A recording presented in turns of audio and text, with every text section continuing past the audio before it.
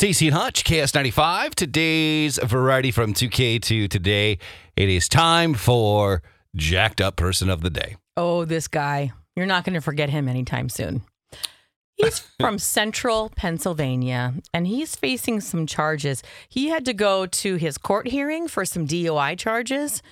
Well, here's the silly thing. He entered the courtroom. This happened last Thursday, 11 a.m., and he goes, I'm here. He did say he was here.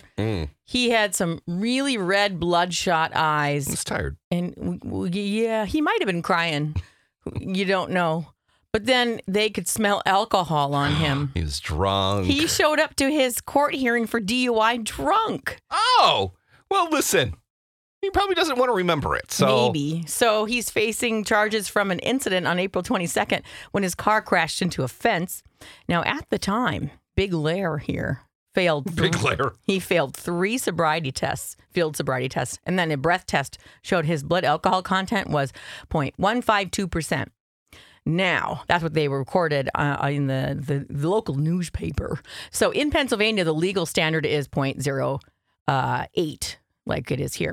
So Big Lair then was previously arrested in August of 2021 for crashing into a mailbox while drunk. And then in November of 2021 for allegedly stumbling drunk around a gas station looking for some more alcohol to buy. So during the arraignment last Thursday, he told police he used a rental car to drive himself to court. Oh, no. Oh, boy. So he was then taken to the hospital where tests showed his blood alcohol content was 0.176. That's like going into court for robbery and then stealing the judge's robe. Yep. You know, like you should know, okay, here's the deal. I got a court appearance tomorrow. I'm not going to drink. And then you go and you drink. Yeah, he's not good at this.